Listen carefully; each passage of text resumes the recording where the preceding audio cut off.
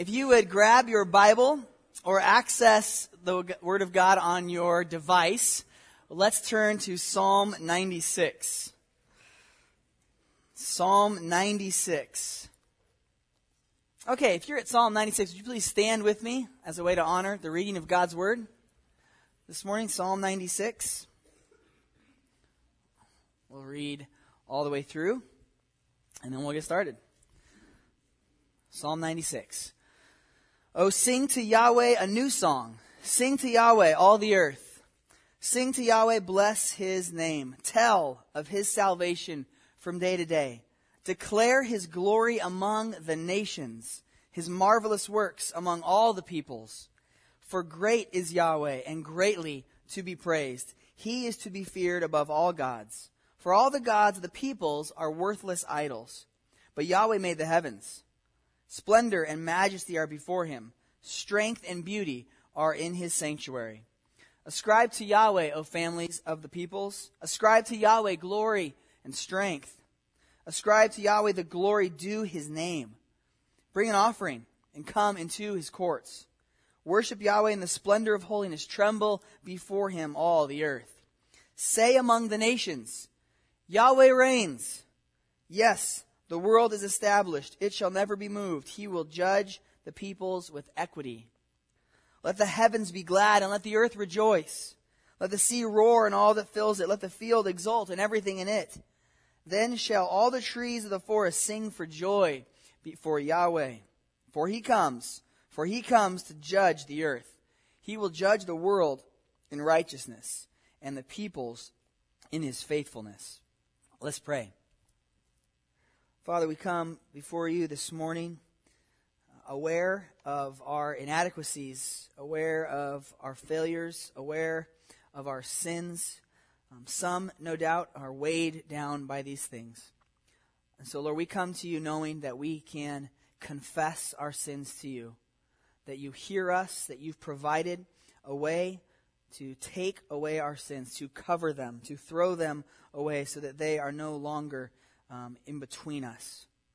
You offer full fellowship with you by the blood of your Son and through the power of your Holy Spirit. This morning, God, we want to praise you. We want to learn from you. We want to hear what you would say. We want to take something away so that we might this week put these things into practice. Lord, we thank you for the opportunities that we've had this week to, in various groups, meet with Dick and Dee Lassie, or to hear from them, to enjoy them, to hear from their experiences in Africa. Lord, we thank you yesterday for learning from Alan about the beliefs, the behaviors of Islam. Lord, we thank you for the interactions that we were able to have. And Lord, we pray that we would be better equipped to engage with Muslims in our offices, in our neighborhoods, at school, in restaurants, and just in supposedly random meetings. And God, prepare us to love people and to introduce them to the God that loves them. So this morning, Father, be with us. And then as we go from here to the Sunday school hour and talk with Dick and Dee, Lord, may we just be encouraged to follow you and to love you and to dedicate ourselves to you anew. In Jesus' name, amen. In 1904, William Borden graduated from a Chicago high school. As heir to the Borden family fortune, he was already wealthy. For his high school graduation present, his parents gave 16-year-old Borden a trip around the world. As the young man traveled through Asia, the Middle East, and Europe, he felt a growing burden for the world's hurting people. Finally, he wrote home about his desire to be a missionary. One friend expressed disbelief that Bill was throwing himself away as a missionary. A story often associated with Borden says that in response, he wrote 2 words in the back of his Bible: no reserves. Even though he was wealthy, he arrived on the campus of Yale University in 1905 trying to look like just one more freshman. Very quickly, however, Borden's classmates noticed something unusual about him, and it wasn't that he had lots of money, though he did. One of them wrote, he came to college far ahead spiritually than the rest of us. He had already given his heart in full surrender to Christ and had really done it. We who were his classmates learned to lean on him and find in him a strength that was solid as a rock. just because of his settled purpose and consecration before God.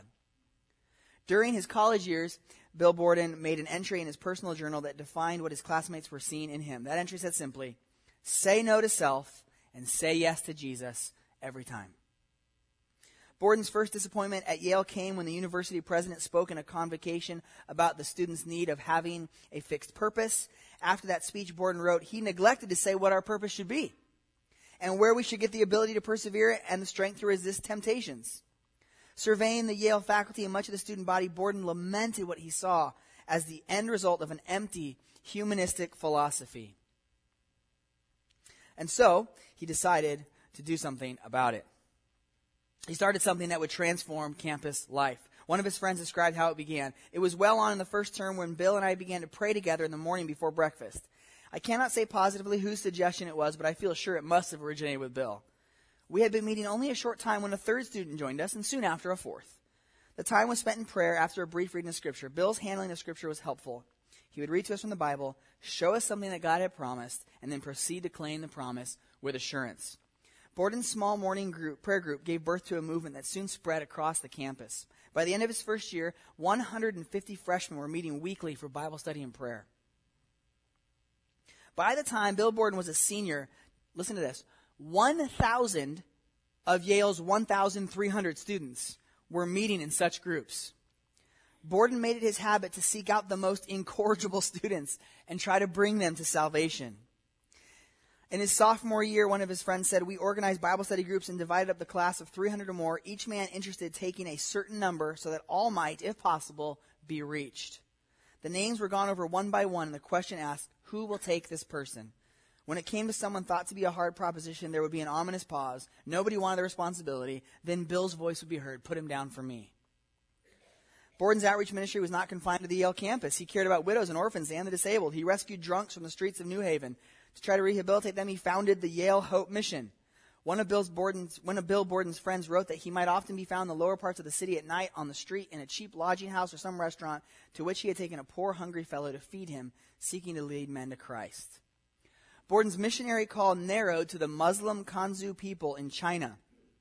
Once he fixed his eyes on that goal, he never wavered. He also challenged his classmates to consider missionary service.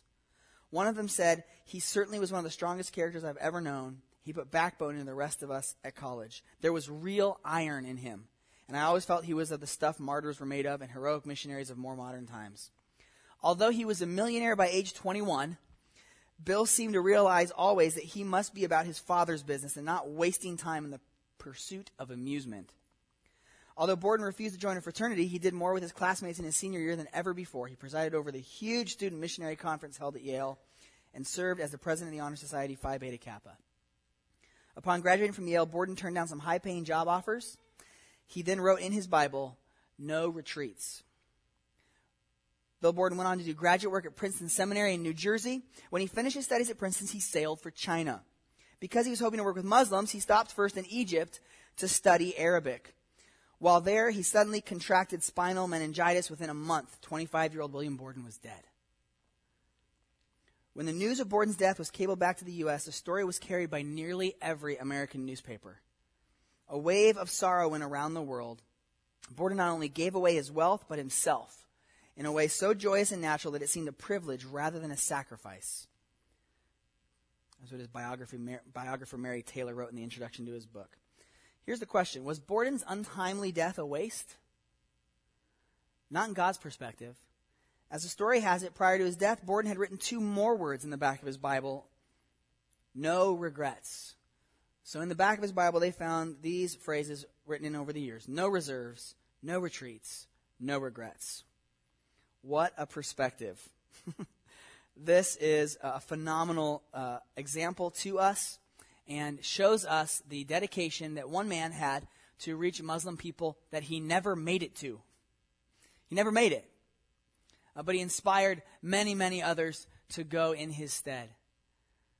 Muslim peoples make up about 1.5 billion people on the planet, and they are growing rapidly. This is not so much a political or cultural problem as it is a spiritual opportunity. God is not surprised or shocked about the population of Muslims around the world. God is sovereign. And one thing that is distinct about the so-called great monotheistic religions, Judaism, Christianity, and Islam, is that they're making claims based on history. We can observe and test and compare their truth claims. This is good and a helpful thing for us because what we have to compare with is history. We are not making merely philosophical statements. We're not appealing to something in the ether and trying to wrap our minds around it. We're talking about historical happenings, or we're talking about things that were purported to be historical. These are what we run into when we talk about Islam. If you were not here yesterday, Alan Schleman gave us some fantastic examples of some of these things in the religion of Islam. So I really, again, would encourage you to go ahead and listen to that on the internet. The Bible that you hold in your hand or that you access on your device is a historical document. It is not merely a set of fairy tales. It's not a set of fables put together. It is the history of the world, the universe. Purporting to be from God, it claims to make a case for God in the Bible being the one who created the heavens and the earth. The God of the Bible is the one who controls history. He's the one who will wrap things up at the end of time. And so we want to look at God's word this morning. As we consider, kind of keep it in the back of your mind as we consider Islam, I want to take us on a little bit of a survey through the Bible. So get your thumbs ready. You millennials have stronger thumbs, so you're ready to go. The rest of you keep up with us. Genesis chapter 3. By the way, I'm probably not going to give you time to turn to all of these, but if you want to try it and keep up, you can. Okay? Genesis chapter 3, we are introduced right at the beginning of the story to a big problem. There's no good story without conflict, and conflict is introduced almost right away in Genesis chapter 3 when man and woman sin. Sin separates the Creator God and His creation, and so God steps in. He curses the serpent. He curses the ground. Women will now have increased pain in childbirth. They will desire to go against their husbands. Their husbands will go against them. Marital conflict is introduced. A conflict between the man and the ground that will produce his food is introduced.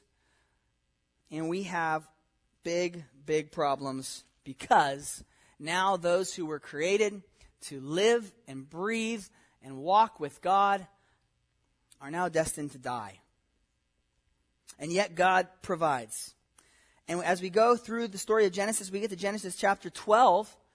And there you see a man named Abram, an old man with an old wife, past the time of childbearing. And yet God chooses this man to become the first Jew, to become the one who would be the progenitor of the Jewish race. As one person put it, how odd of God to choose the Jews. And if you think about that, he made the Jews out of a Gentile. He made the Jewish people out of a moon-worshiping couple from Babylon. In Genesis chapter 12, he tells Abram to go to a far country. I'll show you where to go, and I will make of you a great nation, and I will bless you and make your name great, so that you will be a blessing. Abram is blessed to be a blessing. That is not something foreign to us. We are blessed to be a blessing. You have shown that in the way that you've given to the Moz Luthers. God has blessed us with jobs, many of us, with prosperity here in America. And it was so encouraging to see this church step up to the plate and provide for the Moz Luthers. We are blessed to be a blessing. We are not blessed to be hoarders. Genesis 12:3, God tells Abram, I will bless those who bless you. And him who dishonors you, I will curse. And in you, and here's the promise, all the families of the earth shall be blessed. At the very beginning, God promises Abram not just a small ethnic group that will be blessed and will be superior to the rest. He promises at the beginning, through you, all the families of the earth will be blessed. This is a universal blessing. It is meant to be a blessing that is planted in Abraham and sprouts and blesses the whole world. So check it out. In my Bible, I'm on page 14 of 1,800 pages. So there's a long way to go, and this happens right at the very beginning. How are the families of the earth going to be blessed through Abraham? How is this going to work? Which immediately poses a problem. He's 75. His wife is 65. They can't have kids. They haven't had any kids. Not a good start. The prospects are not looking good. And yet as we read through the story, God continues to provide and provide as he has promised. In chapter 15, God covenants with Abraham. He shows him how he will provide. He promises him further that his descendants will be as plentiful as the stars in the night sky, as plentiful as the sand on the seashore. He promised to make him the father of a multitude of nations, and that kings shall come from you. This wandering Bedouin living in a tent has the promise of kings and kingdoms. Further, as we go through Genesis in chapter 26, God doesn't give up. Once Abraham has a few kids, he continues to expand that promise to include Isaac. Isaac, promised son of Abraham, I'll bless those who bless you. I will give you land. I will give you descendants. I will keep my promise. In chapter 27 and onward, Jacob, the grandson of Abraham, receives further promises. The promise is reconfirmed to him. And as we read this story, by the way, none of these guys are particularly great guys. I mean, Abraham's willing to sell his wife off twice to other people that find her attractive. I mean, that's not a good score. You don't get good grades for that. Isaac is not a terribly good guy either. He plays favorites with his twin sons against the will of God. Jacob is a liar and a cheat. So we got great stock that we're coming from here. As we move through the scripture, we see Joseph come into play, and Joseph goes down to Egypt, and it looks like the promise is done. There's a famine in the land. There's no food. One of the sons is gone. And as we see God provide again and again, he reunites the family of Abraham, now 70 strong, in a foreign land where they will prosper and grow. And on his deathbed, Jacob, renamed Israel, blesses his son Judah. And we find out through that blessing that the king that comes from Judah's line would rule not only his brothers, but would rule the peoples. The promise is of the peoples, the nations. We get worldwide rulership promised. In the book of Exodus, God saves his chosen people, the Israelites, glorifies himself in the eyes of the nations. He disqualifies the Egyptian gods from godhood. They are powerless to stop him. In the book of Numbers, God uses a pagan prophet named Balaam to show that God's king will come someday as a star. He will have a scepter. In Joshua, the Israelites conquer Canaan in part to show God's glory in judgment and his salvation among the nations. The peoples around Israel can join. If they declare their allegiance to Yahweh, they can join these people and partake in the promises made to Abraham. Later on in 1 and 2 Samuel, God promises David an everlasting kingdom. He promises him a son who will sit on the throne, ruling and reigning with perfect righteousness. We don't have to read much further to find out that Solomon is not that son. We see glimpses as he builds the temple and the presence of God comes amongst his people. But then, of course, we see Solomon deviate from the Lord his God and worships other gods. All throughout the Psalms, we read one of them this morning, Psalm 96. All throughout the Psalms and the prophets, we see songs written, prophecies given about a coming king and a kingdom that does not merely consist of Jews, but will include those coming from the corners of the earth to join in the blessing that has been given to the followers of Abraham. Father Abraham had many sons. Many sons had Father Abraham. Now watch this. I am one of them. And so are you. Let's just praise the Lord right arm. Okay. I think 3 of you did that. That was great. But did you notice? How many of you are Jewish?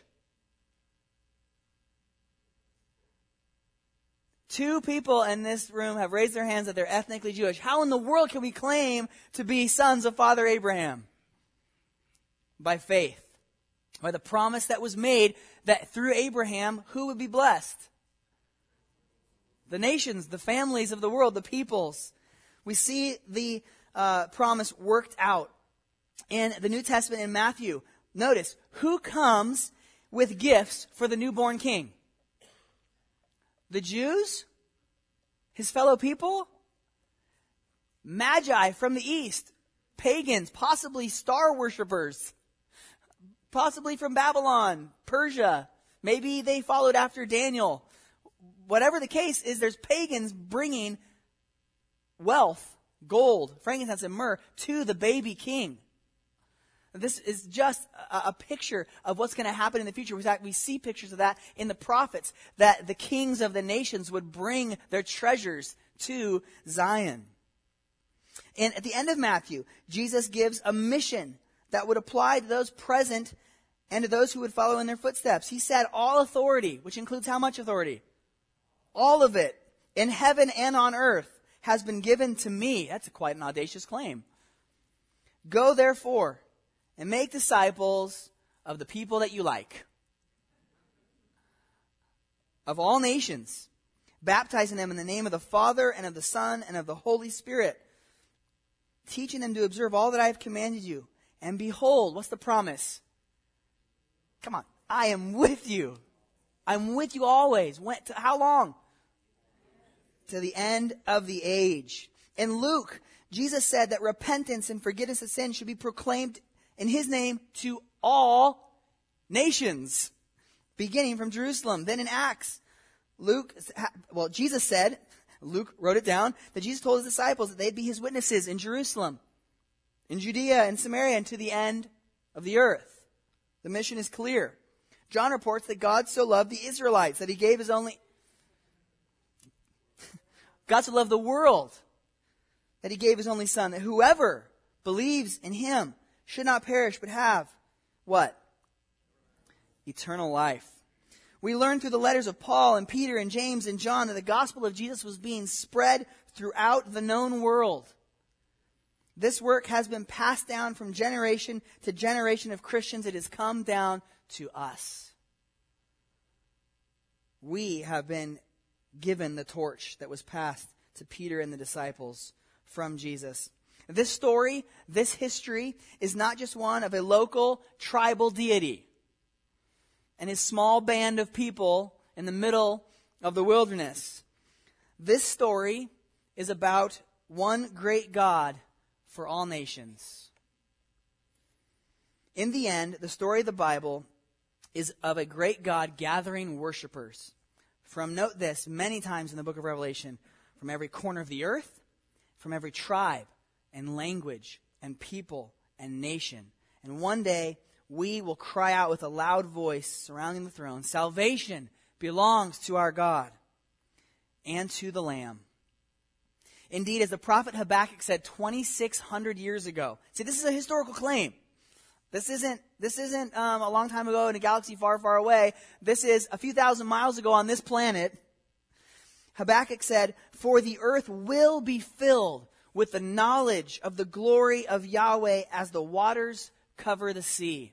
That is what will happen, and it is happening as we speak. That's the story. Condensed. That's the story. I left something out. A cross, an empty tomb, the center, the climax of the story. Jesus, the God-man, goes to the cross for the very people who have sinned against him because they cannot bear their own sin. They cannot pay for it. He bears it willingly for them. The only one undeserving of the wrath of God takes all of the wrath of God so that those who put their faith in him might have eternal life. Given the gift of the Holy Spirit, they can now, in this life, begin to live like they were meant to live. That's you and that's me if you believe in Jesus. That's the promise given to us. Jesus rose from the grave. There is no more fear of death. Jesus beat it, and he shows us by his defeating death that one day we too will defeat death. You realize in those few stories in the Gospels where someone is dead and Jesus raises them, that he's promising, he's showing us what will one day happen to us? Do you remember that story? Jesus is walking into a town, and out of the town is coming the funeral. Can you imagine that? Jesus walks up to the casket and looks inside and tells the person to get up. That is really insensitive.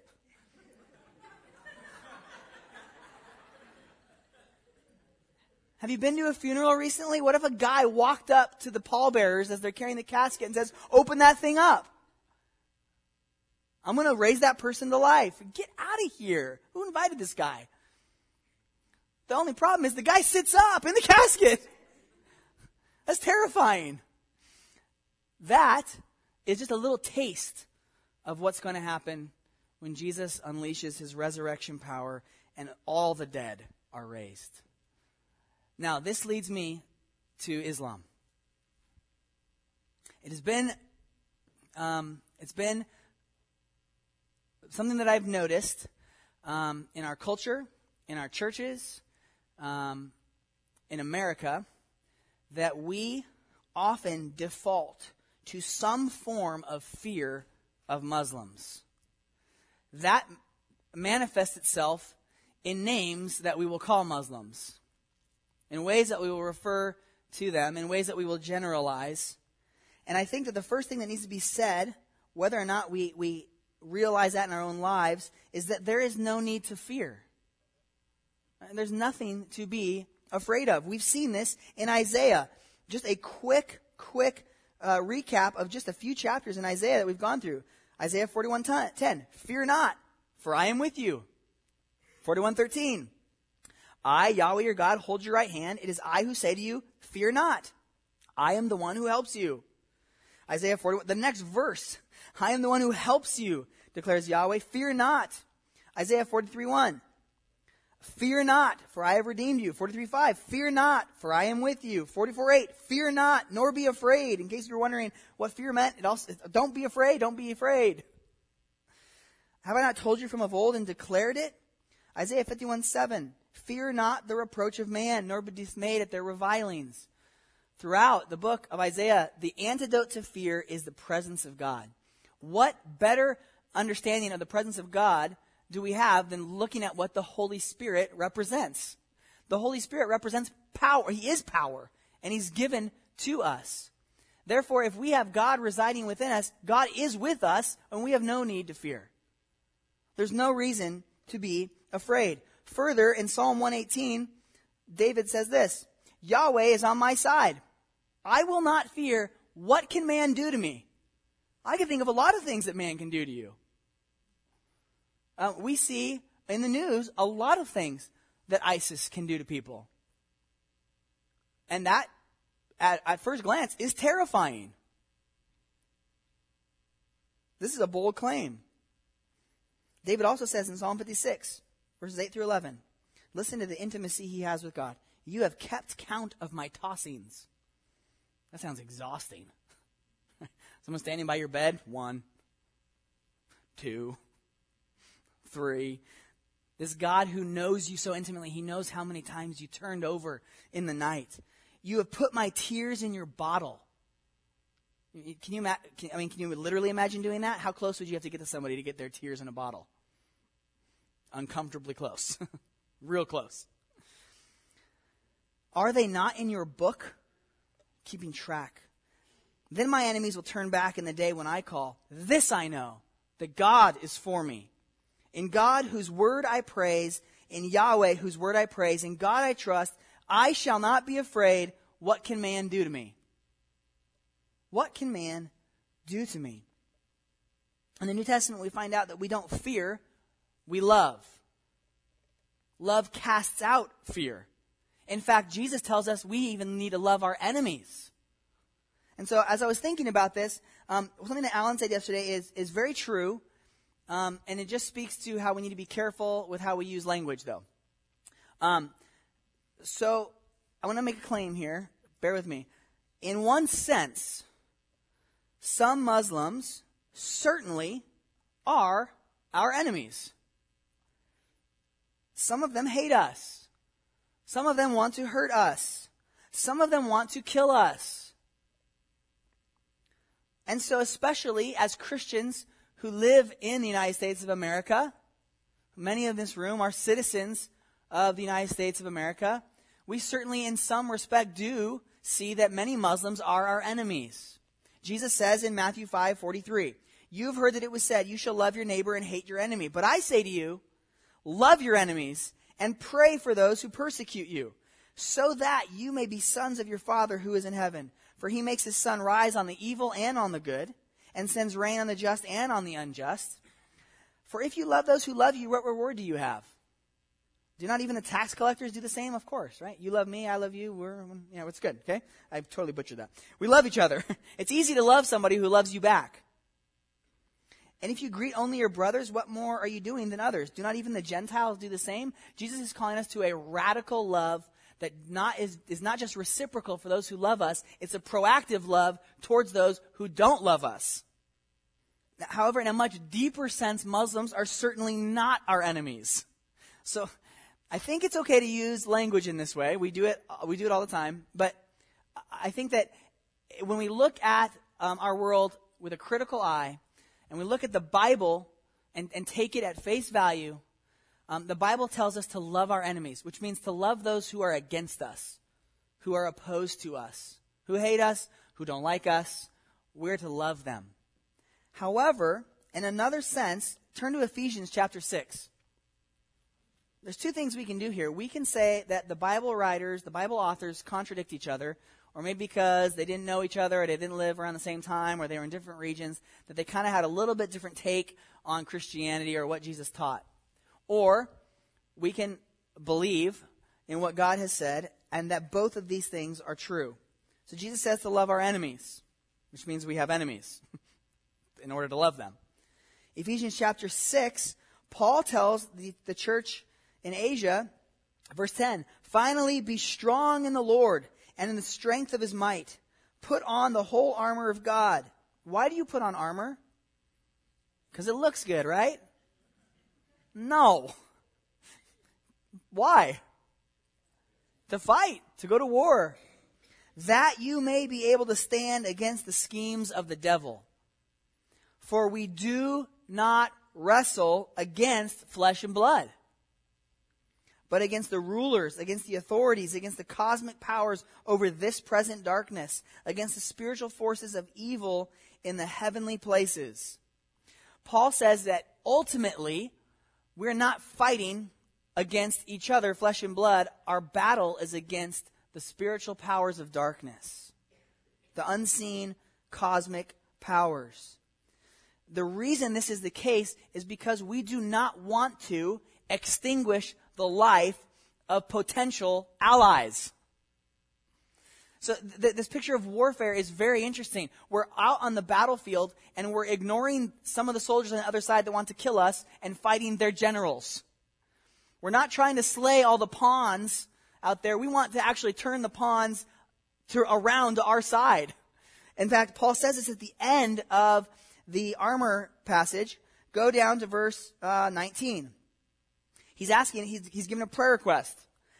"And also for me, that words may be given to me in opening my mouth boldly to proclaim the mystery of the gospel, for which I'm an ambassador in chains." We learned this yesterday. What does an ambassador do? An ambassador represents a country, a ruler, someone in authority. Paul saw himself as an ambassador, and that way that anyone he met, his battle was not with the flesh and blood. His battle was with those that were keeping those flesh and blood opponents in darkness.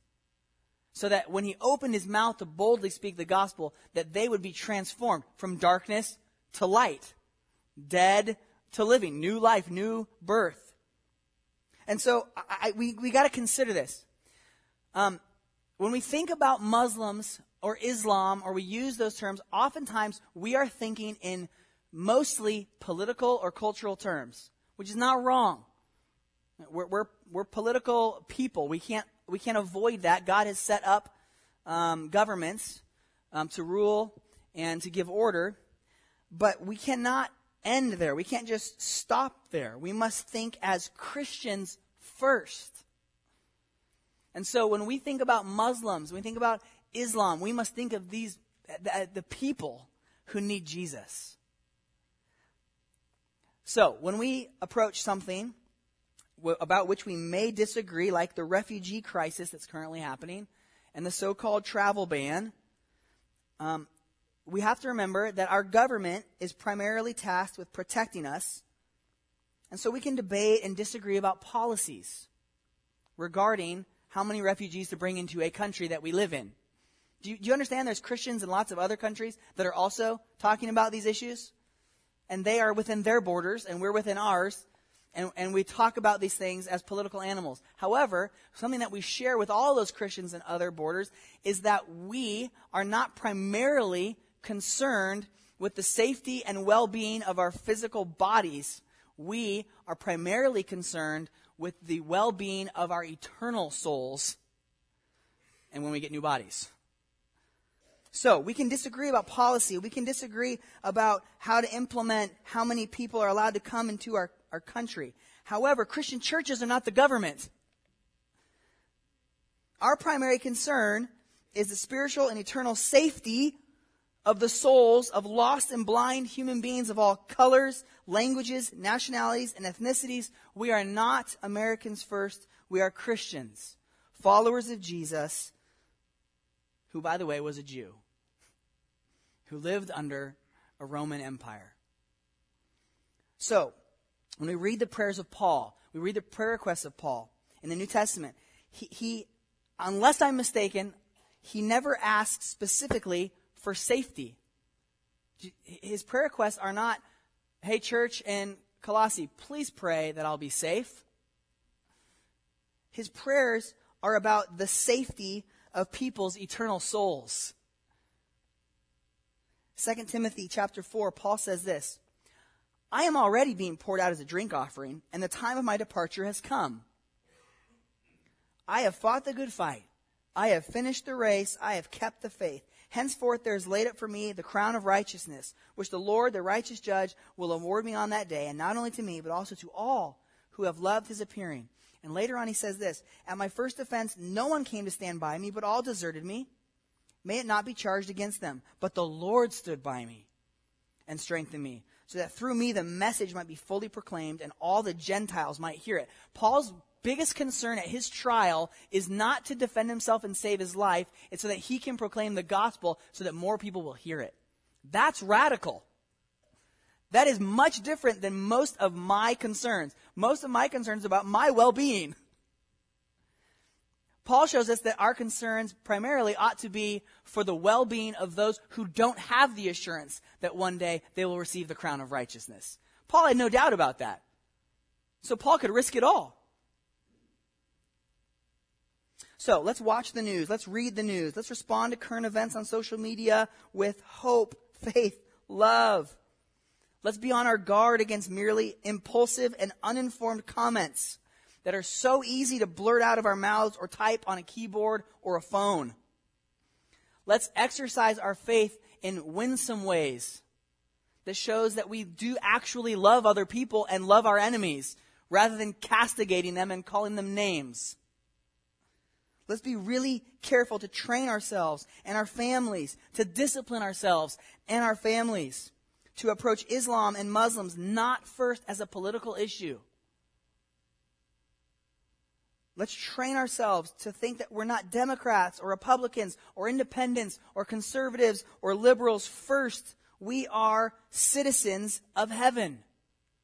Paul said our citizenship is in heaven, and from it we await a Savior, the Lord Jesus Christ, who will transform our lowly body to be like his glorious body.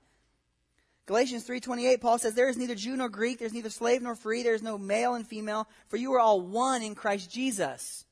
We are one with people that cannot legally enter our country. So we have much more in common with those saved by the blood of Jesus, okay, than that are a different ethnicity, different nationality, than those that we share an ethnicity or a nationality with that don't know Jesus. Ronnie White, in 2013, was living in Benghazi, Libya, He was from Austin, Texas. What was he doing there? Ronnie and his family moved to Benghazi to teach high school chemistry and to be a blessing to the Libyan people. Ronnie's greatest desire was for peace and prosperity in Libya and for the people of Libya to have the joy of knowing God through Christ. I know that many of your vacations now are planned for Libya. That's where you're hoping to go. But Ronnie took his wife and little baby boy, Hosea. One morning in 2013, while on a morning jog, a truck pulled up with a bunch of terrorists in it, and they gunned down Ronnie White in cold blood. He left behind his wife, Anita, and their young son, Hosea. He was murdered. What a waste. He could have been here building up a retirement fund so that he could help his child, Hosea, go to college and have a comfortable life. How dare he risk it all and leave his wife widowed and his son without a father? How could he put his wife and son in harm's way and move them to Libya? Ronnie's wife, Anita, widowed and left to raise Hosea by herself, wrote this just 1 week after her husband's murder. To his attackers, I love you and forgive you. How could I not? For Jesus taught us to love our enemies, not to kill them or seek revenge. Jesus sacrificed his life out of love for the very people who killed him, as well as for us today. His death and resurrection opened the door for us to walk on the straight path to God in peace and forgiveness. Because of what Jesus did, Ronnie is with Jesus in paradise now. Jesus came not only to take us to paradise when we die, but also bring peace and healing on this earth. Ronnie, she's writing to terrorists. Ronnie loved you because God loves you. Ronnie loved you because God loved him. Not because Ronnie was so great, but because God is so great. See, some of us need to go. I prayed this morning that God might stir in somebody's heart here the desire, maybe it's me. And of course, you couldn't leave in middle age. We've never seen anyone like that, like Fred and Cinda Tribble. So I'm not just talking to the young people, by the way, in the room. Maybe you need to go, like William Borden, like Ronnie White, like Dick and Dee Lassie, like Matt Plotz. I didn't check with my wife, but maybe I need to go. Maybe we need to go. Why not? Why not consider it? Parents and grandparents of young people, let me speak to you for a minute. I know I only have little ones. I'm not a grandparent, as you may have noticed. But what are your goals for your children and grandchildren? What's your desire for their lives? I hope it's not, I just want you to be happy. It's so empty. Let's tell them, whatever you do, whether in word or deed, do everything to the glory of God. Let's teach them that risk is right. Let's teach them wisdom and not foolishness. But Paul tells us that our wisdom often looks like foolishness to the world. Let's teach them that billions are dying without even hearing the name Jesus. Let's teach them that our life is just a mist, a vapor. Let's teach them the great words of the missionary C.T. Studd. Only one life 'twill soon be past. Only what's done for Christ will last. No one is going to put your kid's grades or report card on their tombstone.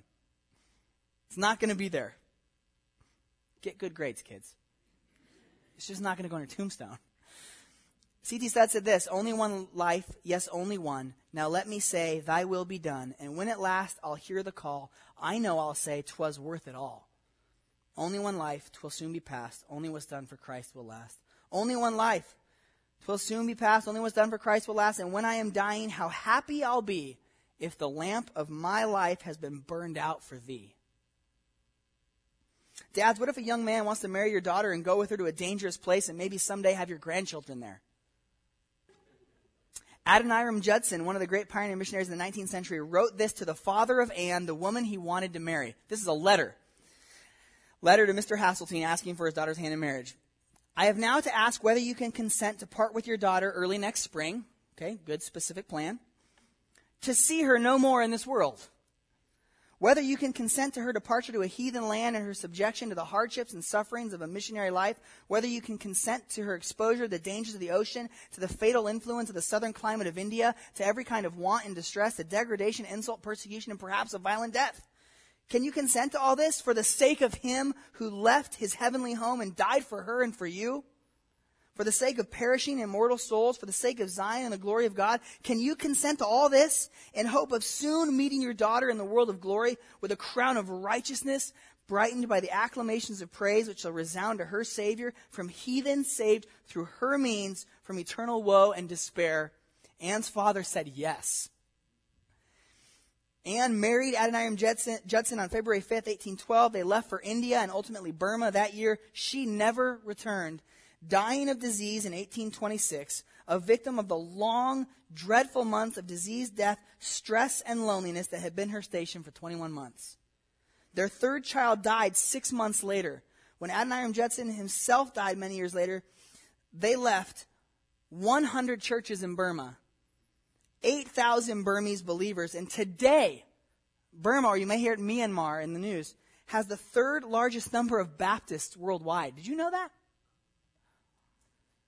Dare we say because a dad said yes to let his daughter go for something that was more important than whether or not he could see his grandkids? What do we prioritize? Please, parents and grandparents and all of us, fight against the instinct to save your children from possible suffering and death, and instead urge them to follow Jesus wherever it takes them. For their sake, for your sake, for the sake of the nation, and for God's sake, literally, please do not discourage them from missions, pastoral ministry, or other ministry-related vocations, especially if it's primarily for reasons of income. Goodness gracious, we have obtained an inheritance. Our Father owns the cattle on 1,000 hills. We will one day be shown the immeasurable riches of his grace and kindness toward us in Christ Jesus. It's not going to matter if you made $400,000 in your 60 years or not. We have been born again to a living hope by the resurrection of Jesus Christ from the dead, to an inheritance that is imperishable, undefiled, and unfading, kept in heaven for us.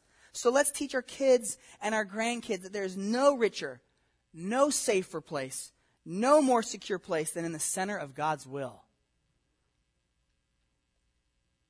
Woo! How can we participate in this? Because this all sounds really good, and then tomorrow it's gone. Man, that guy talked for a long time. Well, coming up very soon, May 27th to June 25th, we will be taking our church through 30 days of prayer for the Muslim world once again.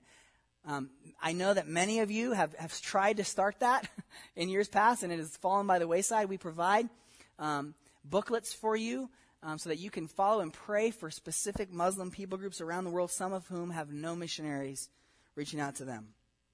You can get to know our missionaries. You can email them, call them, send them a card. Holy smokes, you can follow them on Facebook. It's not hard. You can give sacrificially via Faith Promise to fund missions here at Village. You can cross the street. You can go to a mosque. You can cross a border.